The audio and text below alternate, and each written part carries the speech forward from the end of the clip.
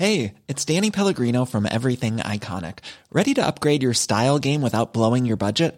Check out Quince. They've got all the good stuff, shirts and polos, activewear, and fine leather goods, all at 50 to 80% less than other high-end brands.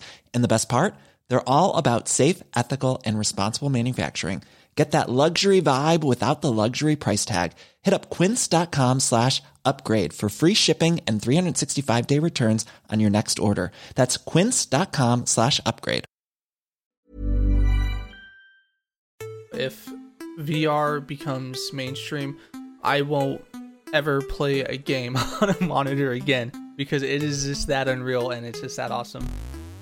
More about how roleplay is being advanced with virtual reality later on in the show. Welcome to Text Message. I'm Nate Lankson. First, some news. And joining me, Mr. Ian Morris, venerable regular co-host and journalist. Hello. According to Victoria Ward, writing on The Telegraph this week, Wimbledon spectators have been warned not to record the tennis on their mobile phones amid concerns about broadcasting rights to the hugely lucrative event. The All England Lawn Tennis Club has also banned selfie sticks, or what I like to call elongated ego rods, which extend to up to about 40 inches and have a smartphone perched on the edge. Now, the sticks are apparently considered a nuisance, and I'm still quoting here from the Telegraph, as well as being a potential weapon, could interfere with spectators' enjoyment. Now, I do take issue with the idea of selfie sticks being considered a weapon, but it did give us consideration to talk about Periscope, and apparently the AELTC, that's the All England Lawn Tennis Club acronym, insisted that the guidance concerning live streaming apps such as Periscope was simply an extension of the usual rule that mobile phones must be switched off, quote, in and around the courts in play. So I put it to you, Ian, is the AELTC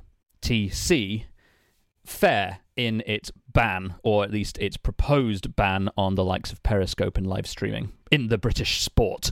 Well, it just feels like a complete waste of time, doesn't it? Because no matter how much you ban it, you're never going to stop people from doing it, are you? Really? And I have no sympathy for anyone involved in this, really. I have no sympathy for people at the All England Lawn Tennis Association, or whatever they're called, because I think it's a ridiculous rule to impose. But I also have no time for people who sit at events, be they tennis matches or concerts, and watch the whole thing through their phone screen. I just think you've paid all that money to go. What the hell is wrong with you? Watch the damn thing. Enjoy the experience of it. I mean, it's fair to say, I think, that in this modern age, things do not exist and have not ever existed unless they have been recorded on a phone. Unless you can tell somebody on Facebook in visual terms that you have done something, you may as well not have done it. Well, that's an interesting take. I personally don't live like that, but then I'm old, so maybe the youngsters do feel that way. There's a lot of stuff I don't have a record of. I don't take a picture of a lot of things. I don't take a picture when I go to the toilet, or, There is an app for that, People generally... Yeah. Is there? People generally don't document most of... No, that's not true, is it? Most people do document most of their meals. But at the same time, what's a short stream on Periscope going to do for anyone? I mean, you've seen the sort of stuff that turns up on Periscope. It's hardly high quality, is it? What does it matter if someone streams 10 minutes of a match, an exciting 10 minutes? It's just not a problem. It's on TV at that precise minute anyway. The question I pose to you before we leave this topic in the ground here, Ian, is whether you think that there is a genuine risk to a broadcaster posed by Periscope or for that matter, any other live streaming video platform. No. As simple as that. Yeah, because... the quality's rubbish. It's a tiny little video stream, shot by an idiot with no ability to keep the camera still. Possibly it's a portrait video, which I don't want to watch, or a square. We spent years coming up with HD and making it look amazing. The last thing I want to do is look at a weird little square of video on a phone. Periscope is hilarious at the best of times. I don't think I've ever managed to see a Periscope happen. People are, tweet, we're doing a Periscope now. And by the time I've got on it, it's finished. I know you can rewatch them now, but even so, the thing is a joke. I just don't see it as any sort of a threat until people are rocking up at Wimbledon with a tripod, a broadcast camera, and some, like amazing 5G streaming tech that's able to put it online at 4K. This isn't a threat to anyone, is it? It's just people doing what people do. And if you go to one of these events and start streaming stuff and annoy people around you, well, you're an arse hat, aren't you? Yeah, absolutely. But they're everywhere. Maybe the likes of Periscope should be giving a backhand to the sponsors to cover the thing. Are we at breaking point, though? That is the question I pose for listeners. Do let us what you think. That's horrible as well. Podcast at what? Sorry, podcast at NateLightson.com. Let us know. Right, well, let's keep this news volley going.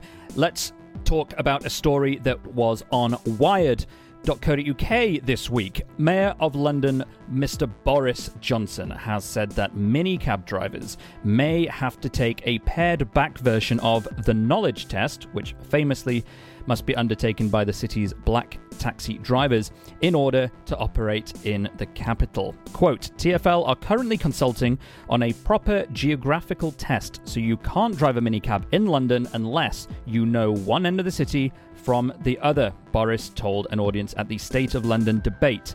There will have to be basic geographical knowledge. There would have to be basic English, basic command of the English language. I don't think that's an unreasonable thing, do you? I think that is perfectly reasonable. Now, that is according to Katie Collins of Wired.co.uk, who is writing up this story. And of course, this relates to Uber, which is the bane of many taxi driver lives. And so I dragged her into the studio to ask her what is going on, what is Boris really proposing, and what does this mean for the capital's taxi system? Well, what Boris says is wrong with Uber, I don't think is necessarily what he thinks deep down. What he's saying is wrong with Uber is, in fact, he's kind of insulted them and called them a brash internet American company coming over and disrupting the market in this country. And I don't necessarily think that is what he genuinely believes. A lot of American companies come over here and operate, as do British companies abroad, and I don't necessarily think that is the problem. But what he's essentially trying to do is appease the taxi drivers, the black taxi drivers in London, and make it seem like he is sympathising with them. And I think there are ways that he could have done that, which perhaps would have been more practical. And he doesn't necessarily need to tell them that he doesn't like Uber and doesn't like innovation and new business models coming in. I think what he should be telling them instead is that, rather than kind of trying to shift the blame onto new models, is that he should be encouraging TfL to innovate from within and to ensure that the black taxi drivers of London have got the power to compete in this kind of new economy that's sprung up around Uber and the minicab industry in general. Let's talk a little bit about what Boris has suggested Uber should be doing, which is almost like a mini the knowledge test. Like, he seems to think that it is unfair that taxi drivers have to go through a very strict process of learning, thousands of routes and street names and everything around London in order to get a black cab, whereas a company can come in and use technology to make that irrelevant and operate and still have the same experience as far as a customer is concerned. So what is it that he thinks Uber should be doing? Well, this is quite an interesting one, because he says that what he's announced is that he would like Uber to take a knowledge-like test for all of its drivers. It would like to apply this to kind of as an entry test, as it were, to the minicab industry in London. But what he's not doing is being very clear about what he actually means by that. So when pressed, he said, they will have to show that they have a basic grasp of the English language, and they will have to show that they know more than left from right and this kind of thing. But at the same time, what he said is that it won't be the knowledge or an equivalent test to the knowledge, because he believes it's important that black taxi drivers exclusively have this in order to retain what makes them special and to show that they have some kind of superiority, I guess, over Uber drivers and minicab drivers in the city. So what he's doing is sending out very mixed messages here. Mixed messages coming from Boris Johnson. Shocker. I mean, I know what you mean, though. I think that it's a move that is relevant to us because, obviously, the black cab industry in London is, if not unique, it's certainly very special, and it has both an aesthetic appeal that is almost of value tourism-wise than anything else, kind of like the yellow cabs in New York. But the fact is that they are not, as we've talked about in this show and many other shows in the past, the problem is that they haven't innovated fast enough. But the industry does need to be supported. If it's going through a transition, there needs to be a support. This apparently is support. And at least with this one, it's not flat out, let's just ban Uber. Like, he's accepted we can't ban a company from coming in and doing something innovative, but maybe we could try and soften the blow. I mean, do you even think, just on the last point, do you think this is something that could work? Well, it's interesting that you should say that, because what Boris has said about Uber is not that, you know, he doesn't want to ban them. He's said to the black taxi drivers of London, I can't ban them because they'll just come in and they'll overturn it, and within a day that will be irrelevant. So this is, like I said, this is a thing that he's doing to try and appease them. Whereas and rather than doing that, I think they would, Boris and TfL, if they want the black taxi drivers of London to remain an important part of London's transport infrastructure, which, you know, many would argue is something that should happen and they should be protected, their jobs should be protected, etc., is that they would invest that time rather than attempting to perhaps regulate the minicab industry more, is to reassess whether putting all this stock in the knowledge is really relevant in this day and age, when we have such, you know, we have tools like Google Maps. Perhaps the 4 years or whatever it is that they spend studying for the knowledge, perhaps that isn't necessary. Perhaps it would be more useful to do something else instead. Is this basically the minicab equivalent of don't teach kids long division because they'll all have calculators anyway? Some might say that it is, and I don't think that anyone would argue that having good. I don't want anyone to argue with me. Having that basic level of knowledge there, and perhaps not the knowledge level of knowledge, but a level of knowledge, is always going to be a good thing, because there's going to come a time when the taxi drivers will need to know, you know, little alleyways, or they will need to know West London from East London, and but at the same time, and actually saying that, a lot of people have complained that Uber drivers don't know where they're going, and they've had to direct them a lot of the time, which they find quite irritating.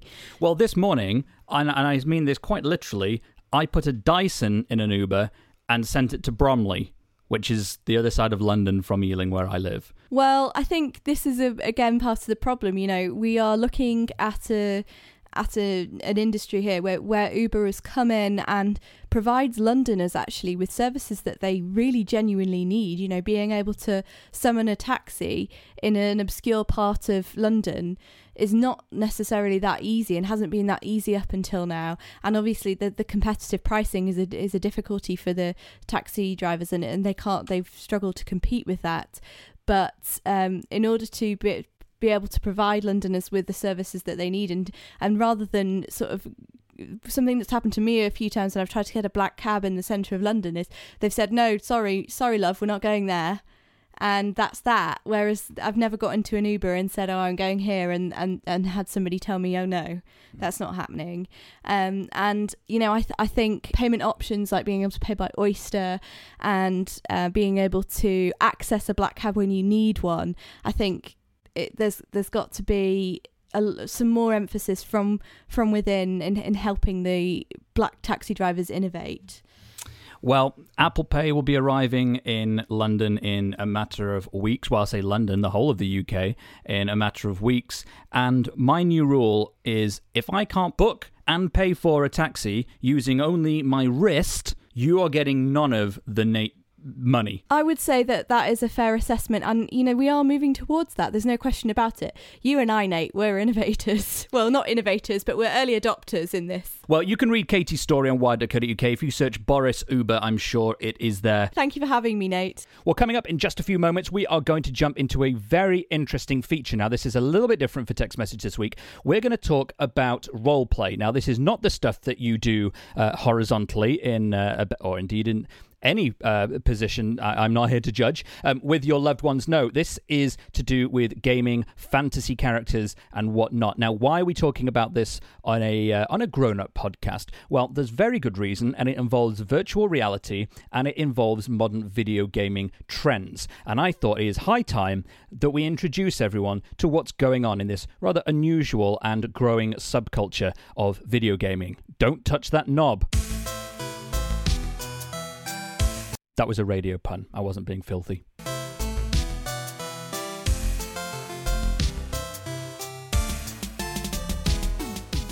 Not everyone in the world is as beautiful as you, dear listener, and not everyone knows how to download a podcast. That's why I'm encouraging you to bring someone you know into the podcasting world by telling them about this show and which app you use to listen to it.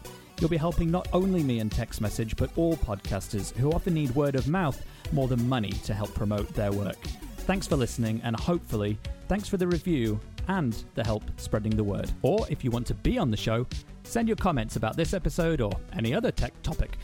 podcast@natelangson.com.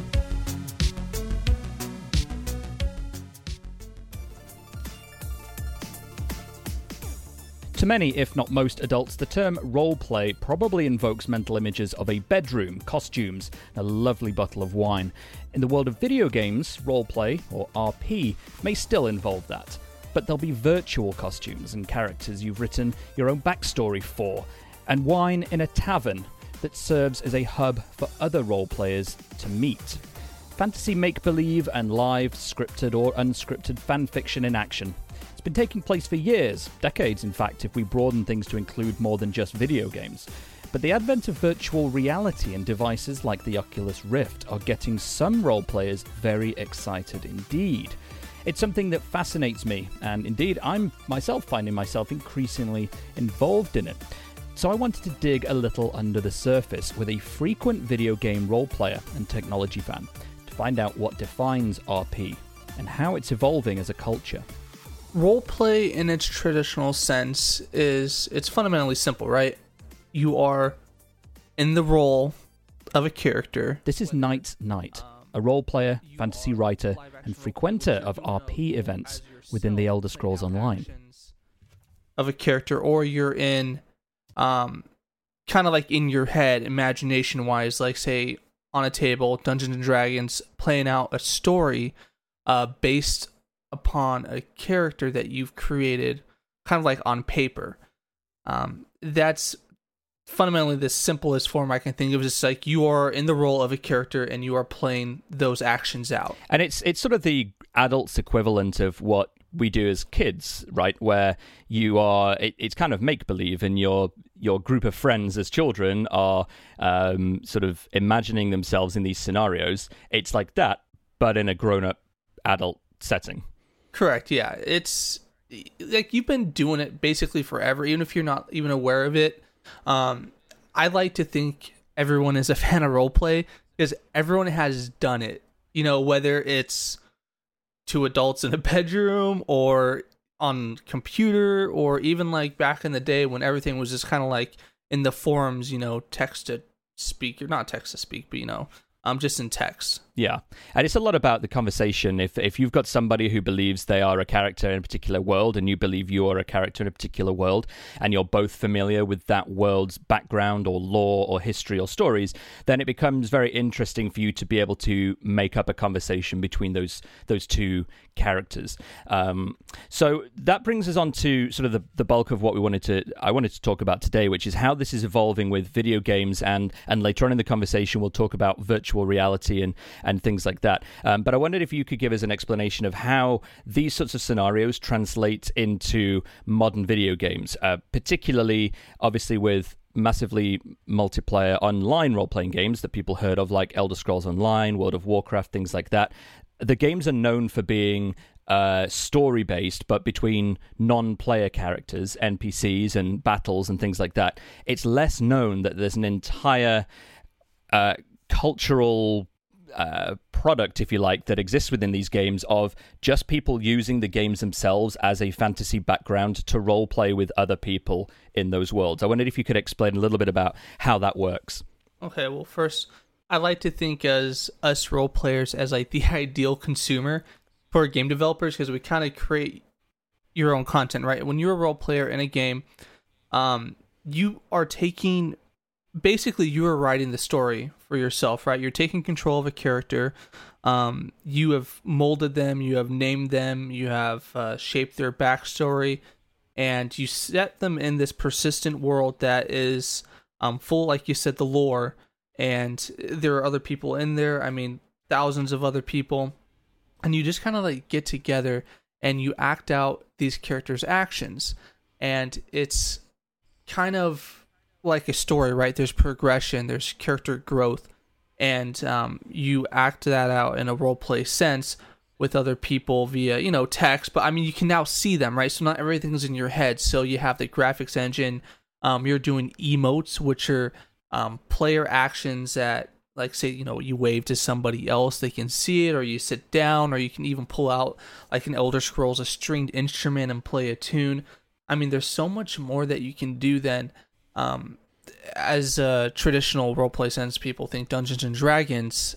It's much more visual and immersive, I would like to think, in the modern games. And the Dungeons and Dragons' background is, it's board-based, and there are tabletop RPGs where it's done with dice, so there's an element of randomness to how some of the characters and stories play out. But I wondered, I mean, there will be people listening who are probably intrigued by the fact that this sort of world of fantasy and make-believe is something that adults and thousands upon thousands of thousands, if not millions of people globally are involved in these things now. They're probably wondering what it is that makes this appealing to grown-ups to do, and maybe you're the best person to answer that as an adult who does this. What is it that attracts you to doing this within a video game environment? The attractiveness, I guess the way that it attracts me is that I'm not confined to the developer's original idea in their head, right? I can mold my own experience. I don't need to go to point A to point B. I mean, they give you this whole open world, and to me, the attractiveness of that is being really able to mold it to your liking, and just from a point of, I like to write, so you can really get into your creative side and express that. Yeah. So that brings us on to the core part of what I wanted to talk about today, which is obviously how technology is helping this trend. Well, it's not a trend, it's something that's been around for decades, but this culture develop. It went from board games and pen and paper text-based stuff into video games, and video games have got much more advanced with graphics, and as you say, the worlds are incredibly rich, so that makes it very attractive to be in. But even if with even bigger monitors, better graphics, at the end of the day, there's only so far you can be immersed in a video game when the technology is effectively standing between you. That's changing with virtual reality, with the likes of Oculus Rift, and with some of the other headsets that are coming out. Sony has recently announced one for the PlayStation 4. There's the HTC. There is Valve's involvement. I know this is something you are a massive fan of. I know you have an Oculus Rift. And so how do you think VR is going to take this activity, this passion that people have for role-playing into the next level? Oh, I think it's gonna take it all the way, because I can tell you right now, the experience in the virtual reality headset is like nothing I've ever had before. It is like you're literally there. Like, I try to explain to people what it's like, and I remember just watching YouTube videos, right? And I was like, they're just overreacting. But no, it's like, it is that exciting. You are there, and it feels real, and I can totally see this being huge with RPGs and roleplay games. And with the you throw in something called leap motion, where you can actually control the hands of a character and the head motion. I mean, you're basically the character at that point. So, I mean, it's going to be totally unreal. And I know there are a few concepts already out there, like I think it's like a 3D chat game where you control an avatar and other people are in there. So it is multiplayer in a sense, but everything's kind of text. And then they have another one like a movie theater, right? So you sit down in a movie theater and other people are in there with you and you can all talk and watch a movie. It's as if you're there, and it's like pretty unreal. And you and I are both very big fans of the game Elder Scrolls Online. This is something that for me, even if it's not about roleplay, the attraction of VR when you're trying to be as immersed as you possibly can in a game, this is now something that's feeling much more than a fad. You know, this is something that really could benefit every player of some of these super immersive games. Like, it doesn't have to just be about roleplay. And I personally find it incredibly exciting to think that this is something that is on the brink of being able to be real, to have a headset and be inside a world like Elder Scrolls. Well, I'll tell you right now, if VR becomes mainstream, I won't ever play a game on a monitor again. If the game supports it, of course, because it is just that unreal and it's just that awesome. All right. Well, let's take it as an assumption that there are people listening who had no idea about RP but do like video games, and they're keen to think, how do I getting into RP? Where do I start? What's kind of this? Can you give us some tips on how people should find out more about getting involved in video game RP? What should they do first to get started? First, I would say dip your toes a little bit in roleplay itself. I advise just kind of Google, right? Pull up your Google, type in, forum roleplay, and it'll give you websites that you can go to and join in, kind of like a persistent story, albeit, on a forum, so you're typing everything out. And then once you kind of get the format of how people talk, it's the same as they would talk in the game, except now you have this avatar that you can control with your actions and your speech. And then move on to the game, and then each game will have their own kind of like dedicated websites. So for Elder Scrolls Online, it's tiso-rp.com. You can go there, and it's a whole roleplay community where people can help you out, point you in the right direction to get you in game with the guild or what have you. Knight from the ESO RP podcast. Thank you very much. No problem. Thank you for having me.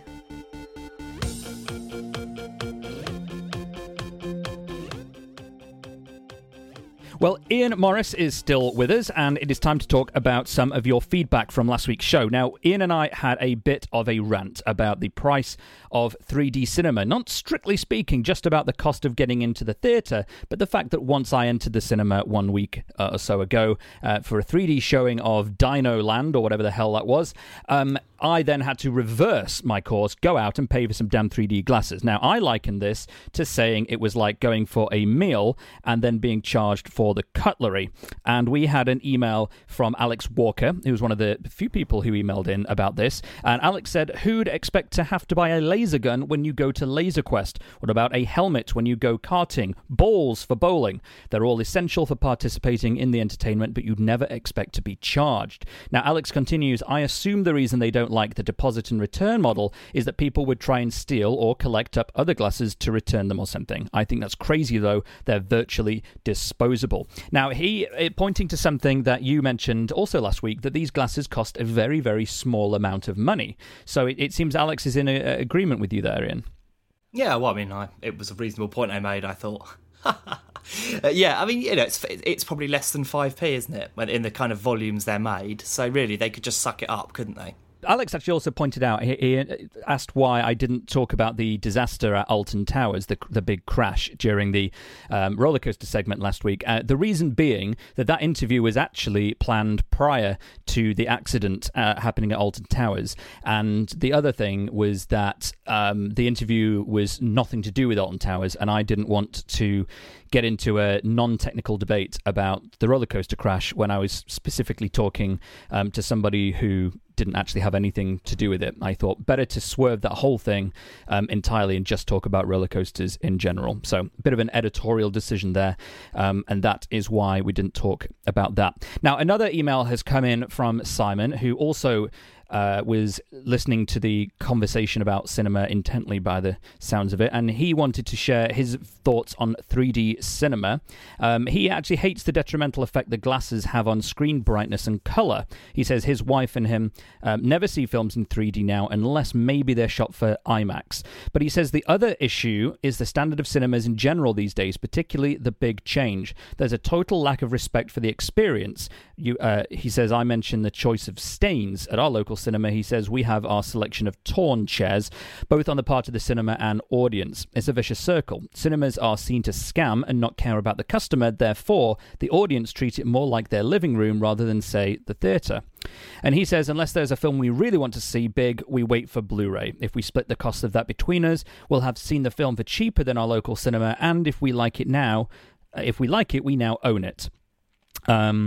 So I think that's a fair point, and it's certainly one that I tend to side on as well, which is I'd rather pay the same amount and own the download or own the Blu-ray in Simon's case than anything else. What's your view? And we didn't actually talk about how much you go to the cinema and what's your preference. Well, I mean, I've got 2 kids, so almost never. I mean, it's just very difficult. But because if you factor in the cost of going to the cinema, some snacks, babysitter, blah blah blah, all that kind of stuff, it just becomes so unbelievably expensive. It's just not worth it. I would be more inclined probably to go on my own, maybe to go during the day when it's quiet, because I work at home, so I can, if I fancied taking some time out of my day to do that, I could. But no, I think, to be honest, my home cinema is good enough that I don't feel the need particularly to go to the cinema. I do miss it sometimes. There is something about the cinema that's usually quite good. I do remember once when Scream first came out in the cinemas, it was around Halloween, and we saw it, in a student town with lots of sort of slightly tipsy students, and it was a really good film experience of the sort that you don't mind too much if it's a bit sort of, if people are making a fuss in a film like that, because it's kind of part of the fun. But whereas the rest of the time, I really like it when people just shut the hell up and let me watch my film and don't look at their phones and don't talk. I agree. Well, the last note that I wanted to mention briefly here is we had another one come in from Tom, who said, well, firstly, he agreed with previous comments here that we've had here, that he doesn't watch anything in 3D because of the main reason being the lenses are dirty and darker, and he spends more time taking them off and on again through the non-3D bits for him to care about that. But funny you should mention price, because I'm slightly envious here of Tom, because he said, I just thought I'd boast that my closest cinema charged £3.95 a ticket on Tuesdays, and he says that there's a supermarket next door, and so he can get his popcorn there. £4 to see a film. Now, if films were £4, I'd probably see 3 times as many of them. Yeah. The way cinema pricing works is very weird, though, and it's a difficult thing to get your head around, because a lot of the pricing is tied up with, in the first couple of weeks, all of the money a cinema makes on ticket sales goes directly to the film distributor, so the cinema doesn't make any profit until the first 2 weeks are done, and then it's only then that it starts to get a cut of that film's revenue. It's not as easy to judge the cinemas as you might think. But that said, they don't do themselves any favours by charging £9 squillion for a bag of rubbish popcorn. Podcast@natelanxon.com is where you can send your thoughts on other parts of the show. Thank you again to Night's Night, and do check out ESO RP if you are curious about that side of the podcasting world. Thanks also earlier on, of course, to Katie Collins and my regular co-host, Mr. Ian Morris, for his input too. Do please keep continuing to give us reviews on iTunes. We're over 60 reviews now, over 65-star reviews, which is just amazing. I continue to be eternally grateful for the reviews and the attention that you guys give, and your help in spreading the word about the show. Please tell your friends, your enemies, your colleagues, your loved ones. Hell, go and stand nude in the street and just yell it out, and let's see what happens. And let us know what happens. Podcast@natelanxon.com. Don't injure yourself. Don't put yourself at risk. But everyone loves a naked screamer. Until next week, thank you for listening. I once went to a cinema and bought so much pick and mix that the girl behind the counter went, "This is going to be really expensive." And I was like, "Yeah, I don't care." And I didn't, but it was really expensive. It was like I could have got drunk for that kind of money, which it's a lot of money. I think it was about 30 quid actually. It was a massive bag. So it lasted weeks. Like we didn't get through it in the cinema. We brought back with us. And Hey, it's Paige DeSorbo from Giggly Squad. High quality fashion without the price tag. Say hello to Quince. I'm snagging high-end essentials like cozy cashmere sweaters, sleek leather jackets, fine jewelry, and so much more. With Quince being 50 to 80% less than similar brands. And they partner with factories that prioritize safe, ethical, and responsible manufacturing. I love that. Luxury quality within reach. Go to quince.com/style to get free shipping and 365-day returns on your next order. Quince.com/style.